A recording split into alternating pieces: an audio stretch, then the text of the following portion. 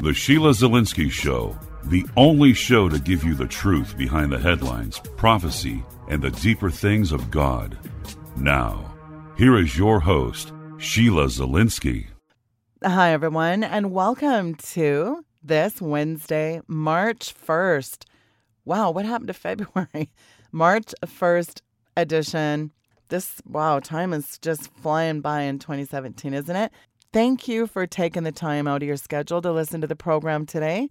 I want to encourage everyone, if you did not hear me on Doug and Joe Hagman on Monday night, that is in the archives for Tuesday. We were having a lot of issues, but guess what? I can finally upload media now. So now we're just working on the app.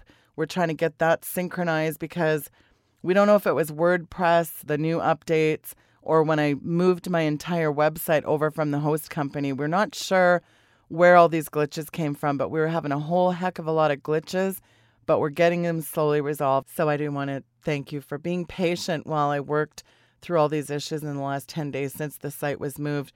You know, bear with me and we'll get that app up and running. Right now, my understanding is when you pull open the app, it's just a blank screen and it has something apparently to do with this WordPress. So, we're getting all this stuff resolved. But you know what? It's a fantastic app. And when it is up and running, make sure you do get it. It's a great little instant click app. You just hit a button and you pull it open and listen to the show. It's a great, convenient way for the listener to catch up on all the latest broadcasts. Well, speaking of broadcasts, I want to jump right into the show. I got so much feedback on this series, Israel, the Kabbalah, and the Antichrist. Good and bad, by the way. Wasn't all good, trust me. But we did a question and answer part 1. And John Torell is back with me to do the part 2. These are questions you asked. So I'm really looking forward to this. John Torell, welcome back to the program, sir. It is a pleasure to have you back on. Thank you very much, and thank you for having me. Well, we're going to jump into the Q&A, John. You have the questions there. I'm just pretty much going to hand you the mic, and I'll jump in whenever you want me to. All right. But praise the Lord. Here's the first question for today. Hey, Sheila. Thank you for sharing with Pastor Torell about some Christians do not accept the Jewish people in Israel today. I have a different view, but I respect your view. By the way, I grew up in a Reformed church that taught Anglo-Israelism, which obviously rejected the nation-state of Israel. Later, I began to write a research paper on this topic and reported of it for the church. I committed to God and asked Him to show me the truth of the matter wherever the truth took me. Well, guess where the Holy Spirit led me? I learned that Anglo-Israelism is a false doctrine, but I threw the baby out with the bathwater. Now, because of this teaching, you have given me pause, and I will set about researching this for myself to see if this is true. So, what this lady here is talking about, this is from Laura. She's talking about the identity movement. And I want to take some time here and share with you what the identity movement is. The identity movement started back in the mid-1800s, and it's one of these things that were cooked up again by the Illuminati and entice people. And the story goes like this. This is their teaching.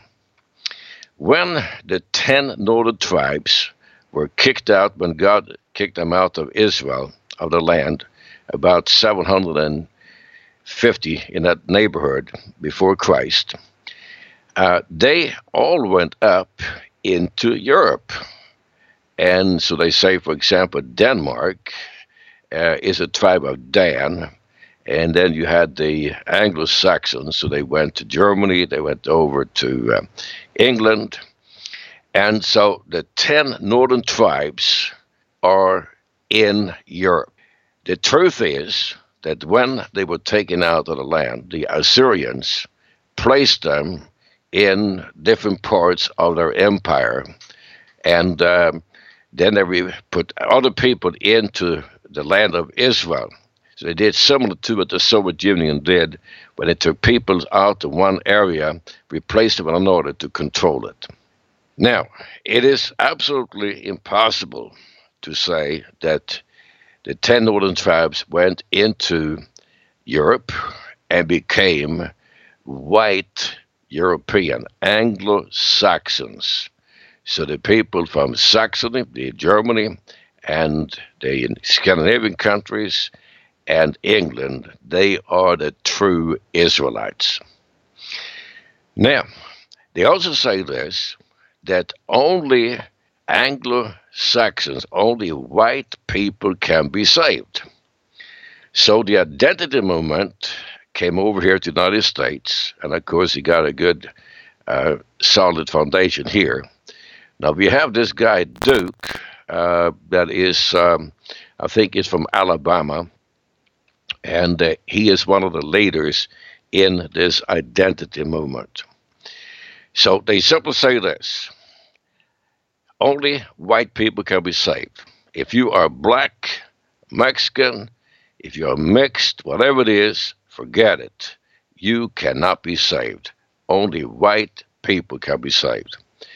And Ku Klux Klan, which is also an offshoot of Freemasonry, is part of this. So there is in this area of group of people, there's a number of different organizations. You have, for example, the Aryan Nation, that is a very strong Nazi organization. But there are others, and this is what they're doing.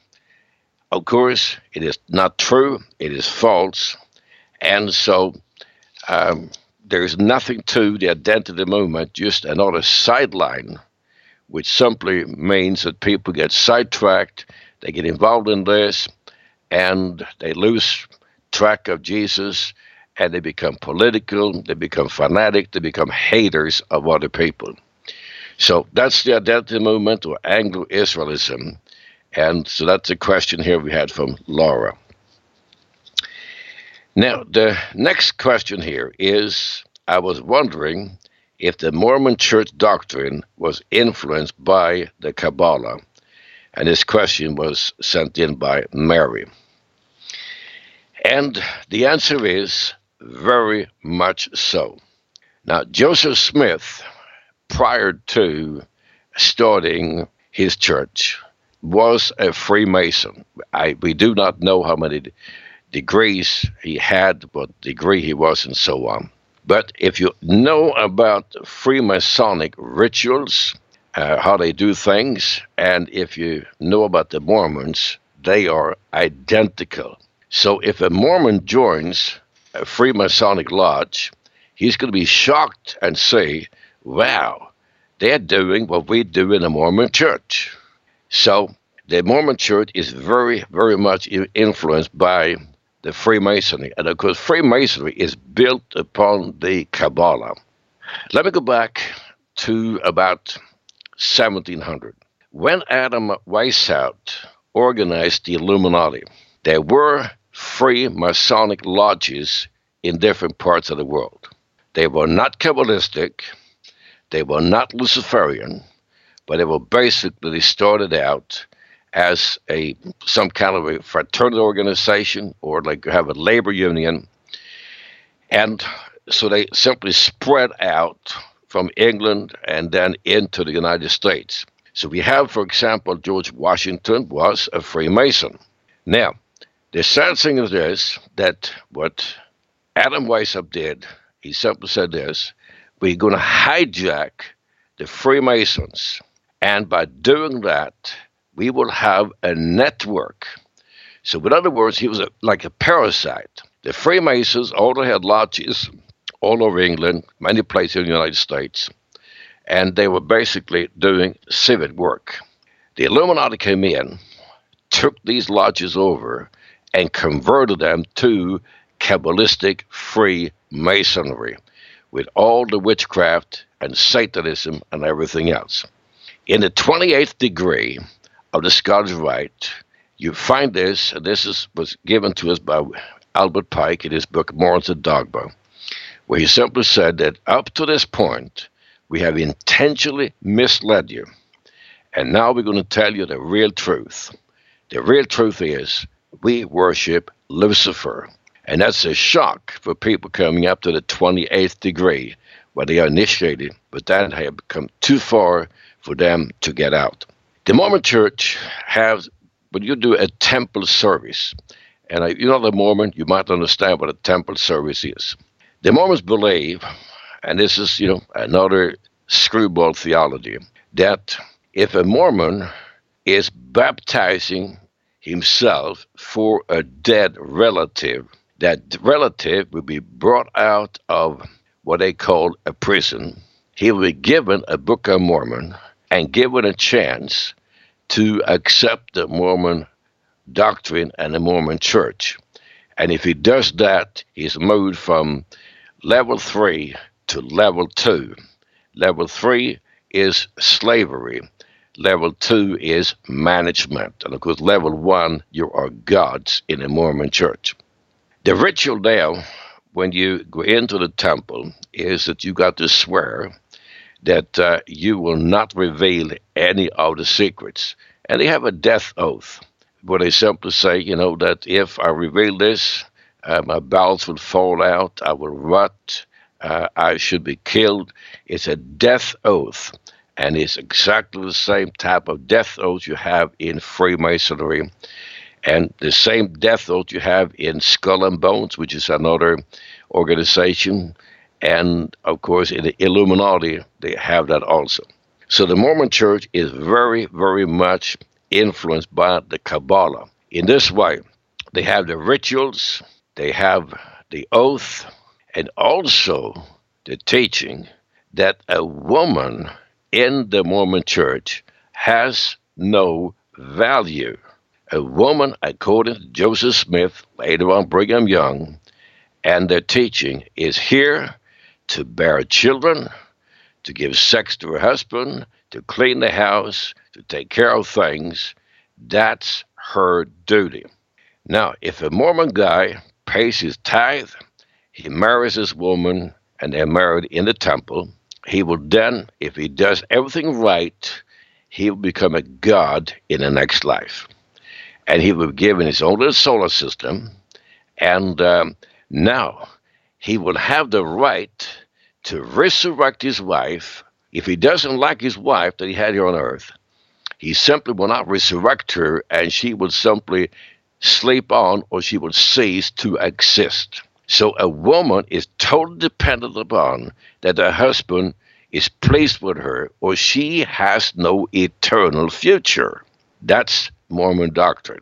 And another thing that they do, and I found this out when I lived in Salt Lake City and talked to some people, is that the women, when they come to the temple to get married, are shocked, because what they do is this, that they come to the temple, they're told to go into a room, they have to take their clothes off, and they are put in some kind of a robe. They then are laid up on like an examining table, like you have in a doctor's office, and then you have 2 or 3 temple workers, both men and women, will examine, and they will get into her sexual organ to make sure she is a virgin. If she's not a virgin, then you cannot marry in the temple. They also then anoint her body parts and so on with oil. Note, a Mormon woman does not know that when she comes in. And I talked to some of them, and they are traumatized when this happened. If they have been examined and they simply are virgins, they get their wedding garments, and then they go ahead and they have a wedding in a chapel in that particular temple, wherever the temple is located. So that's the Mormon Church, very much influenced by the Kabbalah and Freemasonry. Now we go to the next question. I have a couple of questions for your program on the Kabbalah, etc. First question: how will the region and other parts of the world be affected if President Trump moves the United States Embassy to Jerusalem? So let's start with that question. Jerusalem, in order to understand that, let me go back a few hundred years. The land of Palestine was occupied and ruled by the Ottoman Empire, which is what today is called Turkey. And Jerusalem, they had built a mosque there, and they built it on the Temple Mount, because in the Quran, they recognize Moses, they recognize the Torah, and they even recognize Jesus as a teacher, but not as a Messiah. And so the Temple Mount, holy for the Muslims, they built there a temple. Now, as time went on, we had the Crusades from about 1000 to 1100 A.D., where different kings from England, King Lionheart and so on, they sent down crusaders to try to take back the Holy Land. And they were successful, and then they lost it. So Palestine, or the Holy Land, Israel, the Promised Land, has been occupied by the Ottoman Empire since about 1400. And when World War I ended, the Ottoman Empire, the Turks, had lined up with Germany, and so they were defeated, and the Ottoman Empire was simply carved up. And that's how you got the different nations. So Syria, Palestine, and Jordan, Iraq, Iran, Saudi Arabia, they did not exist prior to 1920. They were simply made by the Western powers. The Western powers here was France and England, which was done between 1918 and 1920. So they declared that Jerusalem is an open city, and it is the headquarters for the Jews, it's for the Muslims, and for the Christians. So Jerusalem was declared a triune city, so to say, that no one really could control. The British controlled it, but each religion there, the Jews had their section, the Muslims had their section, and the Christian had their section. At the 1948 war, then the Jews kicked out, and they took control of most of Palestine, except they did not get control of the eastern part of Jerusalem. So from 1948 to 1967, Jerusalem was divided. One part was controlled by Jordan, and the other half was controlled by Israel. 1967, Israel took the whole thing. Now, they had to comply with the international rules and regulations. So they could not kick out the Muslims. They could not kick out the Christians. So little by little, they have simply said, well, Jerusalem is our capital. The Palestinians said Jerusalem is our capital. The international community, in order to honor the setup that was done in 1920, have not put any embassies in Jerusalem. They have them in Tel Aviv, which is a large city on the Mediterranean shore. And so we've had a status quo since 1948, no embassies in Jerusalem. If President Trump, as he said, he will move the embassy to Jerusalem, the United States has a huge consulate. I mean, it is not just a little office building. There is an embassy in Jerusalem. It is called a consulate. And the real embassy is in Tel Aviv. But if they move it and they simply remove the sign from Tel Aviv, hang it in Jerusalem and say the American embassy, there's going to be an uproar, because this is going to cause the Muslim to say, we don't accept this. Jerusalem's supposed to be an open city and no one can claim it. So this is a flashpoint that is going to continue. Once President Trump was in power and he was inaugurated, he began to get intelligence reports, and he got stuff to read that he did not have before as a candidate. And he has backed off on his proposal to move the embassy, and he simply says, well, we're going to hold off on that for the time being. In other words, he knows this. If I do that, I could start a tremendous upheaval in the Middle East. So he has to be pragmatic. They want to fight ISIS. We got problems in Iraq, we got problems in Syria, and we got problem in Egypt, in Sinai. So he really wants to solve those problems. He wants to make peace between the Jews and the Palestinians. And if he moves the embassy, it's going to be a red herring right in front of the Palestinians. They are going to go ballistic. So I believe that the embassy is not going to be moved very fast. He might not do it. It all depends upon, because he got problems with Mexico. President Trump got a problem with Russia. We got problems with China. So there's plenty of problems right now without causing another major upheaval. And I think that President Trump is wise enough to realize, yeah, I would like to do this for the Jews, but if I do that, it's going to blow up in my face. The second question this person had, this is actually from Jesse. How and where does the Prime Minister Netanyahu fit into all this? I mean, is he from one of the tribes? What does he believe? Where does he stand? God bless you in your work.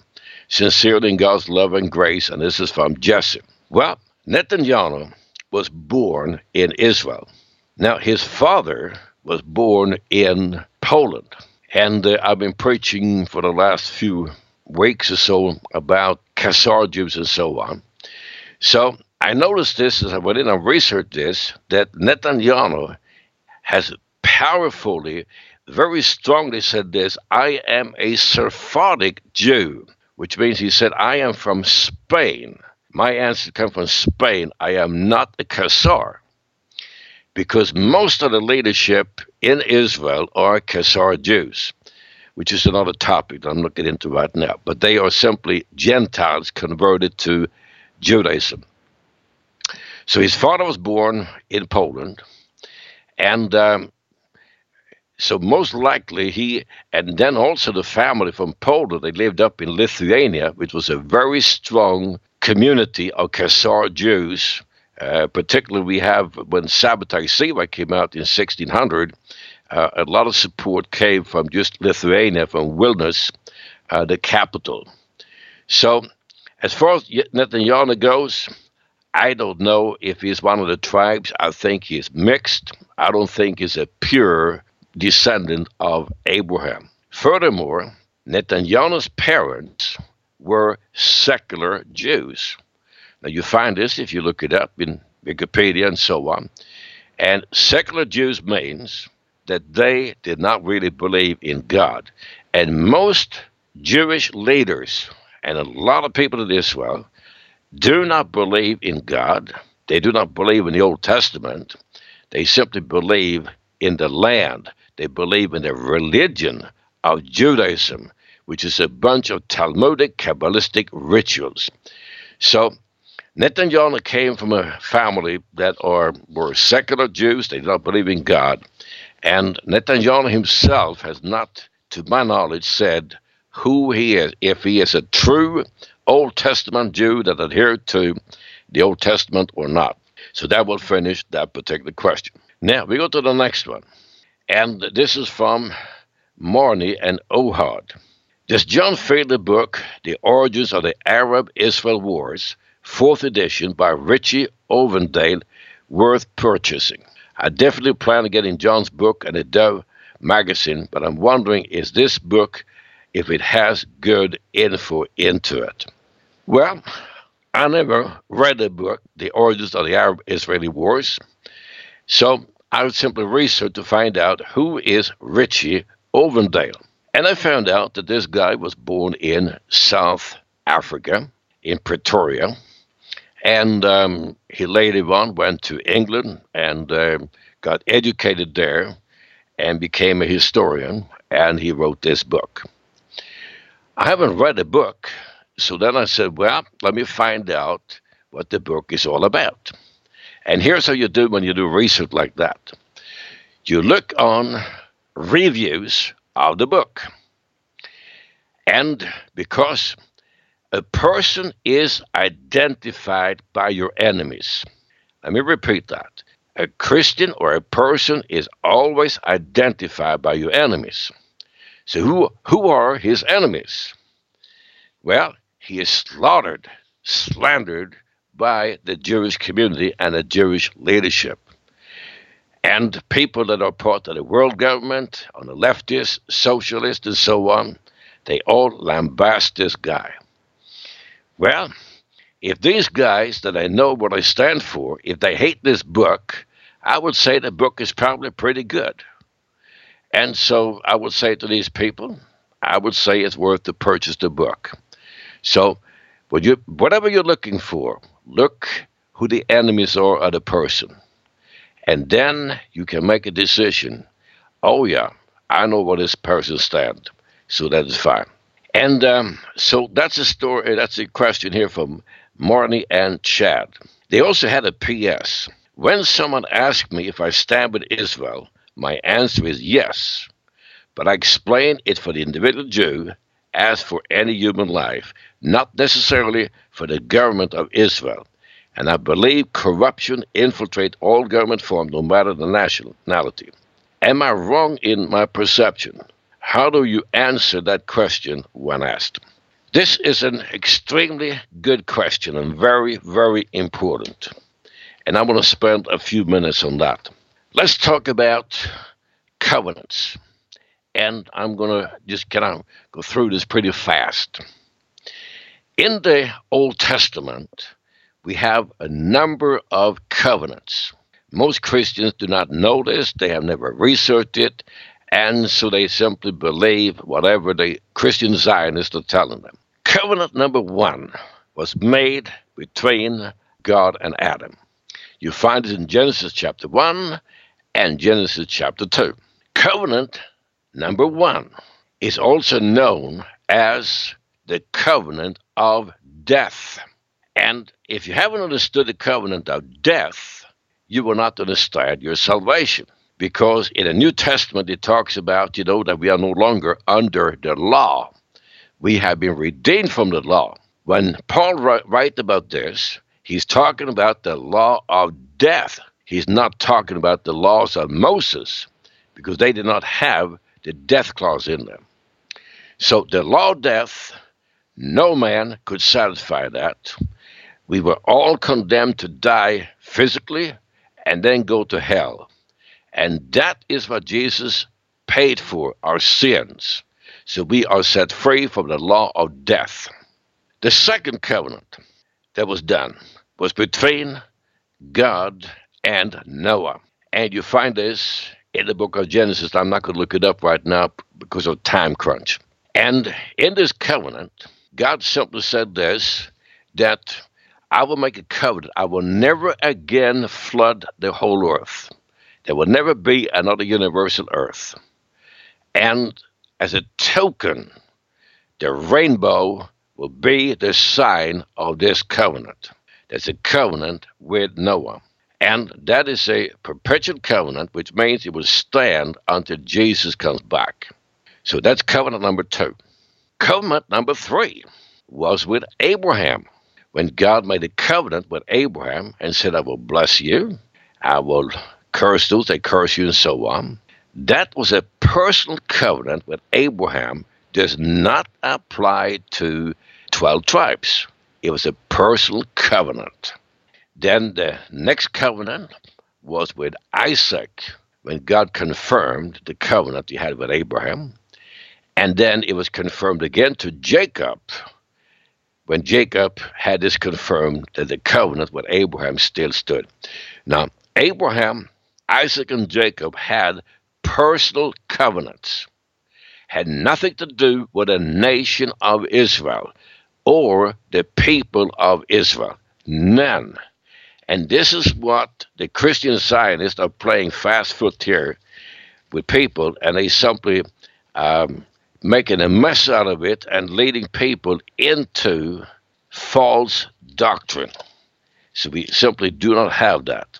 The covenant now that is known as the first covenant was made between God and Israel, the 12 tribes of Israel. It took place after the Exodus out of Egypt in the Sinai desert, when God simply made a covenant with the 12 tribes of Israel.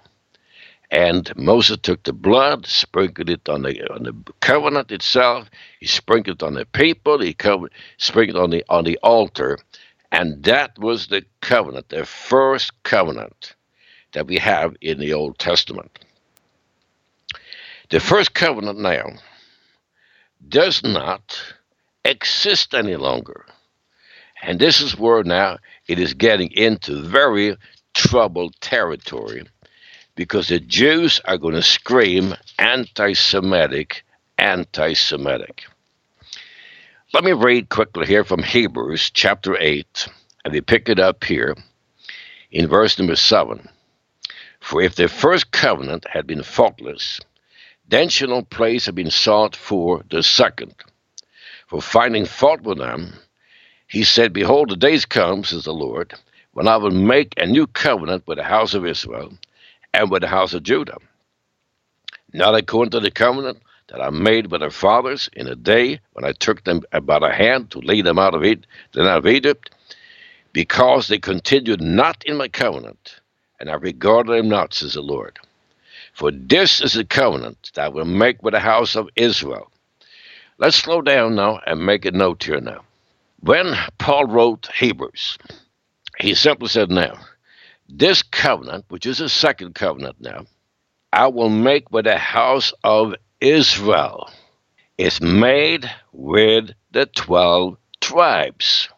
It's a second covenant.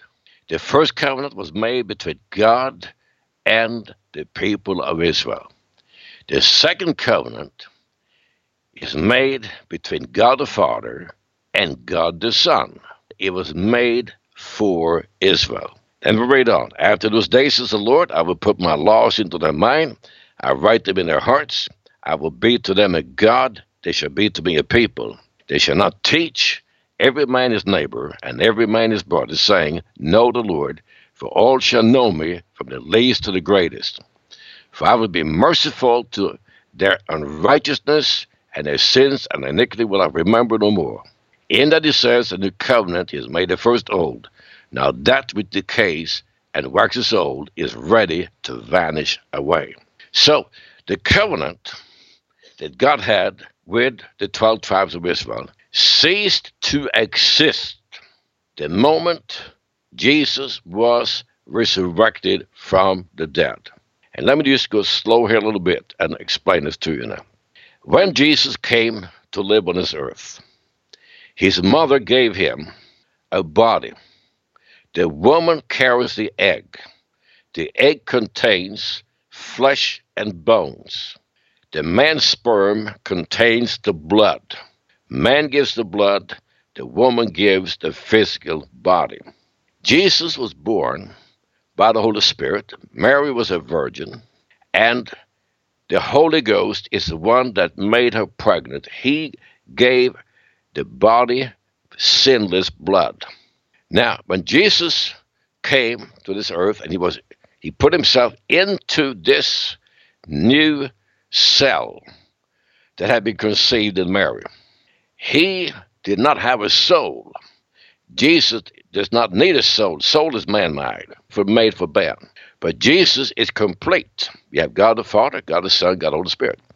And so Jesus was inserted himself into this body. And so when he grew older, he simply walked around, and he had a body that was human for Mary, but the blood was sinless. The Bible says Jesus is the Lamb of God that takes away the sin of the world. So when Jesus was taken first to Pilate, and he was whipped 39 lashes, the Bible says by his strap we are healed. When he was crucified, it was his body that was crucified, and Jesus had to stay in that body for 3 hours, from noon to 3 p.m., and that was done on a Wednesday, not a Friday. That's another lie from the devil. So Jesus' body was a sacrifice, but Jesus himself did not die. Jesus cannot die, he's God. And Jesus went to paradise. He stayed 3 days and 3 nights in paradise.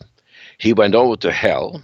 He preached to the people there in captivity that died and were in hell, telling them, I'm the Messiah, I pay for your sins, but since you didn't accept me as the Messiah when you lived on earth, as a future Messiah, you are going to go to the lake of fire.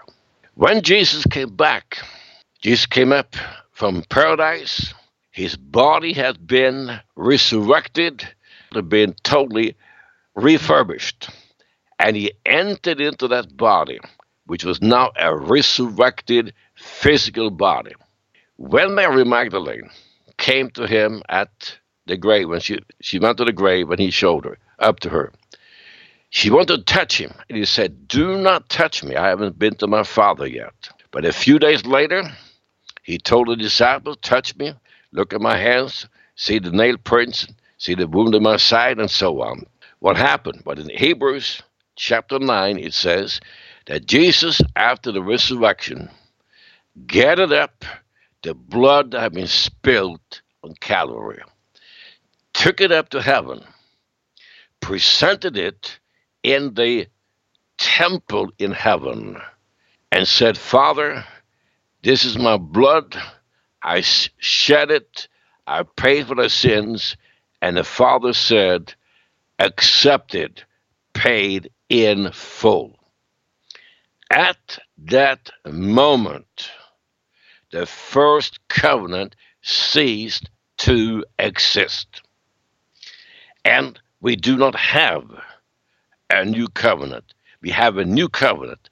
The old one is done away with. So, in the book of Acts, I want to read a verse here that would settle this for us here. And that is from Acts chapter 4.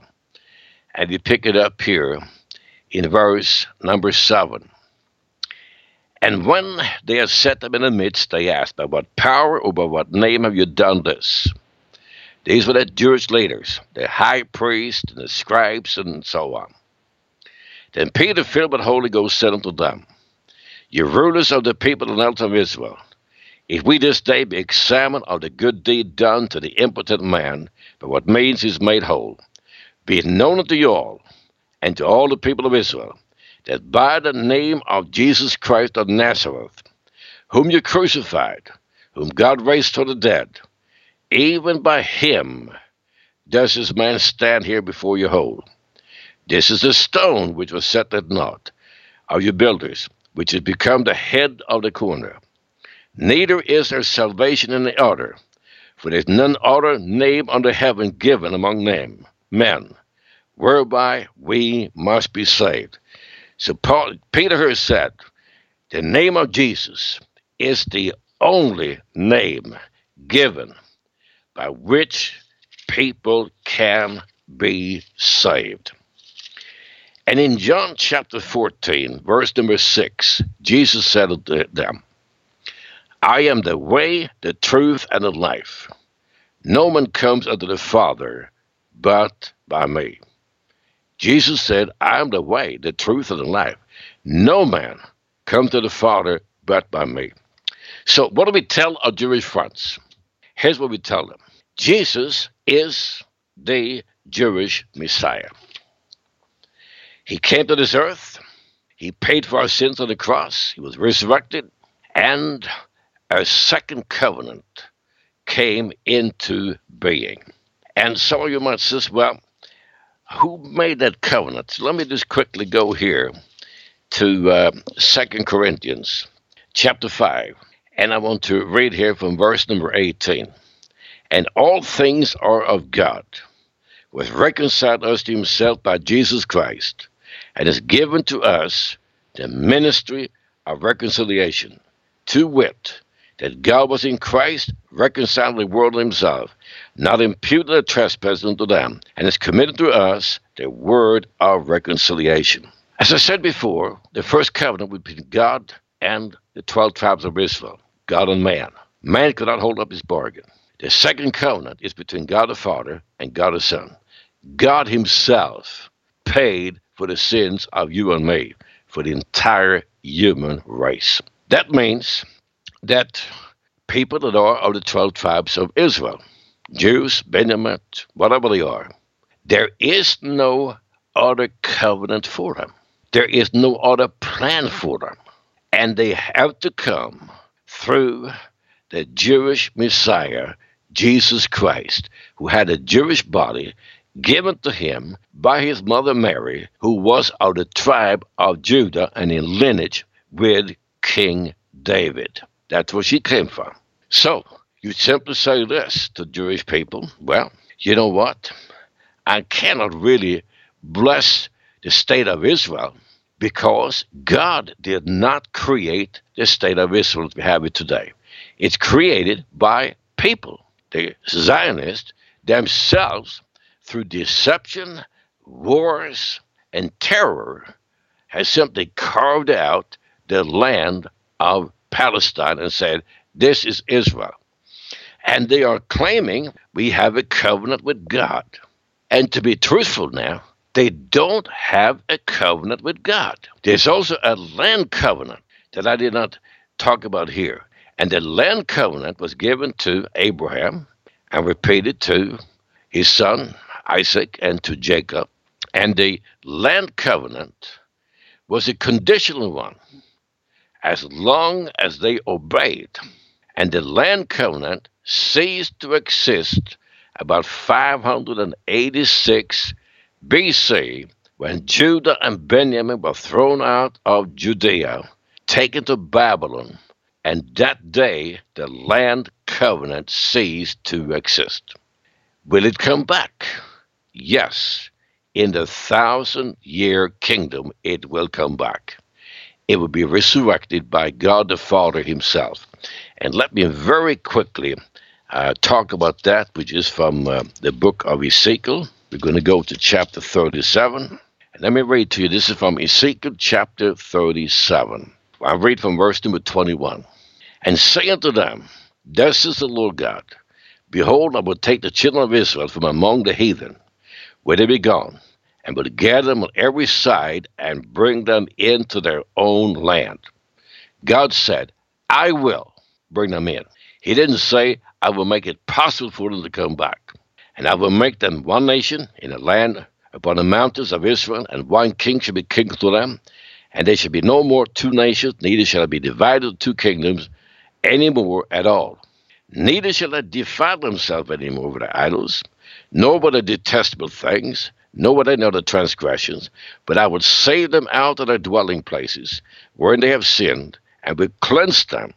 So shall they be my people, and I will be their God. Those Jews that are surviving during the time of the Antichrist, God will give them the gift of repentance. He will save them and clean them. A remnant of Jews at the end of tribulation and the end of the reign of the Antichrist will be gathered up by God himself and brought back to the land of Palestine. This will happen when Jesus has come back. The Antichrist, the false prophet, are in a lake of fire, and now we go into the 1,000-year kingdom. Verse 24, and David my servant shall be king over them. Now David is dead. I mean, he's in heaven, but his body is dead. He's been dead for about 3,000 years. King David is going to be resurrected. And God said here that King David, not Solomon, not Saul, but King David is going to reign over the new Israel. He's going to reign out of Jerusalem. And the people of Israel has been gathered back, and they will get their land back at the 1,000-year kingdom. And David my servant shall be king over them. They shall call, and they shall have one shepherd. They shall also walk in my judgment and observe my statutes and do them. Does Israel do that today? Far from it. It has the largest homosexual community in the world. They have the largest amount of prostitutes per capita in Tel Aviv and other places. It's a horrible place. And then we read in verse 25, and they shall dwell in the land that I gave unto Jacob my servant, when your fathers had dwelt. They shall dwell therein, even they and their children children forever. And my servant David shall be their prince forever. Moreover, I will make a covenant of peace with them. It shall be an everlasting covenant with them. I will place them and multiply them, and will set my sanctuary in the midst of them forevermore. Notice now, God did not say, I'm going to put a temple in Jerusalem. He said a sanctuary, a place of worship. The Jews today are waiting for the temple to be built. They can start sacrificing. God said it's not going to be a sacrifice. It's going to be a sanctuary, a place of worship, because Jesus was the last sacrifice. My tabernacle also shall be with them. Yea, I will be their God. They shall be my people. And the heathen shall know that I, the Lord, will sanctify Israel, where my sanctuary shall be in the midst of them forevermore. So, this is a big fat lie. When Israel was founded, the political status was founded in 1948. It was founded by men. God is going to do it, but at the end of the reign of the Antichrist. So what do I tell people? I simply said, I cannot bless the state of Israel, and I'm not doing it. Now, I don't want to see them suffer. I don't want to see terrorists. I don't want to see the Palestinians blow them up or hurt them. I don't want to see war in the Middle East. I pray for Jews. I pray for Palestinians. All of them need to get saved. So there it is. This first covenant, gone. Second covenant, in force. And by the way, isn't it amazing that when the apostles started the churches, they didn't set up synagogues. The church has a total different leadership than a synagogue. A synagogue has a rabbi, which means a teacher. A church has a bishop or a pastor. It has elders. It has deacons and deaconesses. It has membership. We have water baptism. We have the communion. We have foot washing. So if you look at the book of Acts, you will find that Christians, by the way, the apostles were all Jewish. The early church was Jewish. They didn't stay in the synagogues. They left the synagogue system. They created a new system, the church, with a whole new structure, which is found in the New Testament. So here we are, and this is what I've been saying and will say many times. The Jews, since they do not accept Jesus as the Messiah, they are not going to accept the New Testament. Therefore, they only accept the Old Testament. They have the Talmud, they have the Kabbalah, and they are simply saying, we still believe that the covenant that God made with the 12 tribes of Israel still stands. You can't reason with them. That's what they believe. Only if a Jew is saved and is born again, he will say, yes, I accept the New Testament, I'm under the new covenant, and the first covenant is not there. So, do I bless the state of Israel? No. Do I bless Jewish people? Yes. I'll bless Jewish people. I'll bless Polish people. I'll bless Australian people. I'll bless anyone, because all people can be saved, and Jesus wants to save all people. Now I'm down to my last question here, and this is from Dave from Texas. He said this: I've heard that Pope Francis and all the Jesuits are actually Nazi Talmudists. Is this true? And the answer is yes. Now, the Jesuits were founded by a Jew that had converted to the Catholic faith. And I don't have time to really go deep into this, but after Sabbatai Sevi had come on the scene in 1666, proclaimed himself to be the Messiah, and later on he committed apostasy and converted to Islam. Their teaching in the Kabbalistic system is that if you want to serve God to the greatest, convert, get out of Judaism, and convert to the religion of the land. That's what they teach. So, people that lived in Poland became Catholics. People lived in northern Germany became Lutherans. And Karl Marx was one of those Lutheran Jews. We had Disraeli, prime minister in England. He didn't really convert to Christianity. And so we have people converted to any religion around it. Muslims, big time. So We now have this guy that started the Jesuit order. He was a Kabbalistic Jew. He was also part and working with Adam Weishaupt and Emma Rothschild, Emma Mention, which became Rothschild, and also with Jacob Frank. So the Jesuits is set up, and their order is a Kabbalistic order. It is very satanic, very powerful. And matter of fact, in the Catholic circles, the Jesuit head is called the Black Pope. So the Catholic Church has had problems for a long time. And the question is now, how does the church, the Catholic Church, and the Jews fit together? Well, I don't have time on this program here to go into too many details. But I can say this, that the Catholic Church in the last 200 years have had two Jewish popes. These are Jews that converted to Catholic faith, but inwardly were Kabbalistic Jew. And the Catholic Church is a very, very corrupt institution. And in 1982, there was a scandal that broke in Rome. And I want to talk briefly about the lodge. This is the Masonic lodge called the P2 Lodge. And it is headquartered in Rome, in Italy. It's controlling the Vatican. Now, the Vatican has its own bank. And there's been a lot of scandals.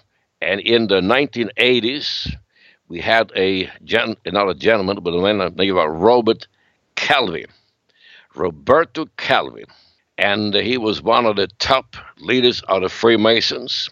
And he was also a banker that did a lot of laundering. And so the Vatican Bank is used by the world government to push money through, take money out in order to wash their transactions. Everything broke loose about 1981, and Roberto Calvi was murdered in London. And what they do is this: when you have a free Masonic execution, they want to make sure that the members know that this is a free Masonic execution. So what they did was they took him to London. They hung him at a bridge that is called the Friars Bridge, which is a Masonic name. And they found him hanging under the Masonic bridge called the Friars Bridge in London. That put fear into all members in the Freemasonry circles around the world, where they simply realized, hey, we got to toe the line or we will be done in. So the Bible says in Revelation that we will have, this is in Revelation chapter 13, that there's going to be an Antichrist, and we do know he's going to be Jewish, he's going to be a homosexual, and he's going to be a Kabbalist. He's going to worship Lucifer. It says right here in Revelation 13, he will worship Satan. Satan will give him power.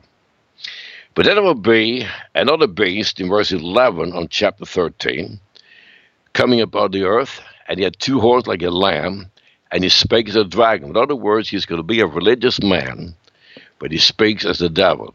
And he exercised all the power of the first beast before him, causing the earth of them which dwell therein to worship the first beast, whose deadly wound was healed. So, the notion that the Pope is going to be the Antichrist is not true. It does not fit Scripture. The Catholic Church is going to be one of the churches going to be put together as a world church. It's going to be a world federation churches. And if you follow history for the last 25, 30 years, the Catholic Church, the popes have been in dialogue with Buddhists, they've been in dialogue with the Muslims, they've been in dialogue with the Pentecostals in the United States, they've been in dialogue with the Lutherans in Europe. They are simply working to find the common ground where they simply can come together as a synchronism, where they become one world church. And there's going to be a man that is going to be the leader of that church that will be called the false prophet. I think that we can look upon, because the Kabbalistic Jews did this. If you look upon Sabbatai Sevi and Nathan of Gaza, which was his prophet, you'll find that both men were Kabbalistic Jews. Both men were working together, and Nathan projected worship to a Sabbatai, explained Sabbatai's behavior, and Nathan had power to heal. They could lay hands on people. They were slain in the spirit. There was all kind of charismatic manifestation by Nathan. And I think we're going to see something similar, where we're going to have the Antichrist ruling out of Jerusalem, and we're going to have a false prophet, and he's most likely going to be in Jerusalem, because that's where the temple is going to be. He's going to lead them in worship from that temple. The Catholic Church will be simply merged with these other things, but the Pope is not going to be a central leader.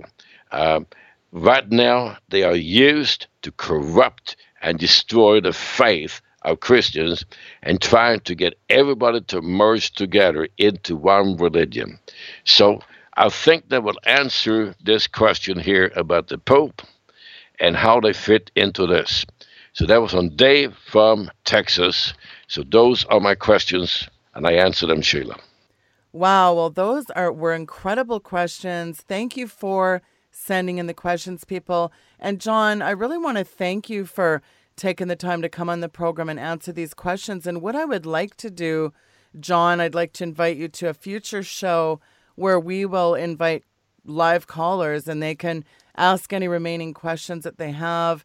We'll just spend an hour taking calls on the show, and people can ask any questions that are still remaining after they have listened to part 1 and 2, the questions. If you didn't hear part 1 of Question and Answer with John Torell on this series, Israel, the Kabbalah, and the Antichrist, you want to be doing that for sure. John, thank you so much for your time in coming on the program, and we're looking forward to having you back on real soon. Thank you very much, and may God bless you. Thanks, John. Folks, that was John Torell from eaec.org. His information is there on the bio. European-American Evangelistic Crusades. Again, eaec.org. I want to thank you so much for tuning into the broadcast today and being patient while I've moved the entire website to a brand new host company. Hopefully, now that we've worked out all this, we won't have to worry about it going down. A great new host with great new features and lots more security. So hopefully there's not as many of these incredible issues. I am being told just now, breaking, that my web team has fixed the app, and I want to make sure it is fixed. So do go to the Weekend Vigilante app. How do you do that? Well, if you have an Android or a smartphone, you can just go download it. Just look up Weekend Vigilante. I was told it comes up as Sheila Zielinski too. I'm not sure if that's the case. I don't personally have an Android. So if you're an Android listener out there or you're an iPhone listener, please do see if it is working. I'm asking you to do that. Let me know if the app is working. We're also updating a few key features on that app that'll make it the #1 app out there. I guarantee it. It'll make it the best app out there that you can get. Tomorrow on the show, you're not going to want to miss. It is Monty Mulkey is coming on with his wife. It is the first time I've had him on, and I have been chomping at the bit to have him on for years. Cannot wait. I thank you so much for tuning into the program. And don't forget to get me your power prayer testimony. I want to see that in my email. That's going to be an important show, so please do email me in the subject line, Power Prayers Testimony. See you tomorrow. Good night, and God bless you.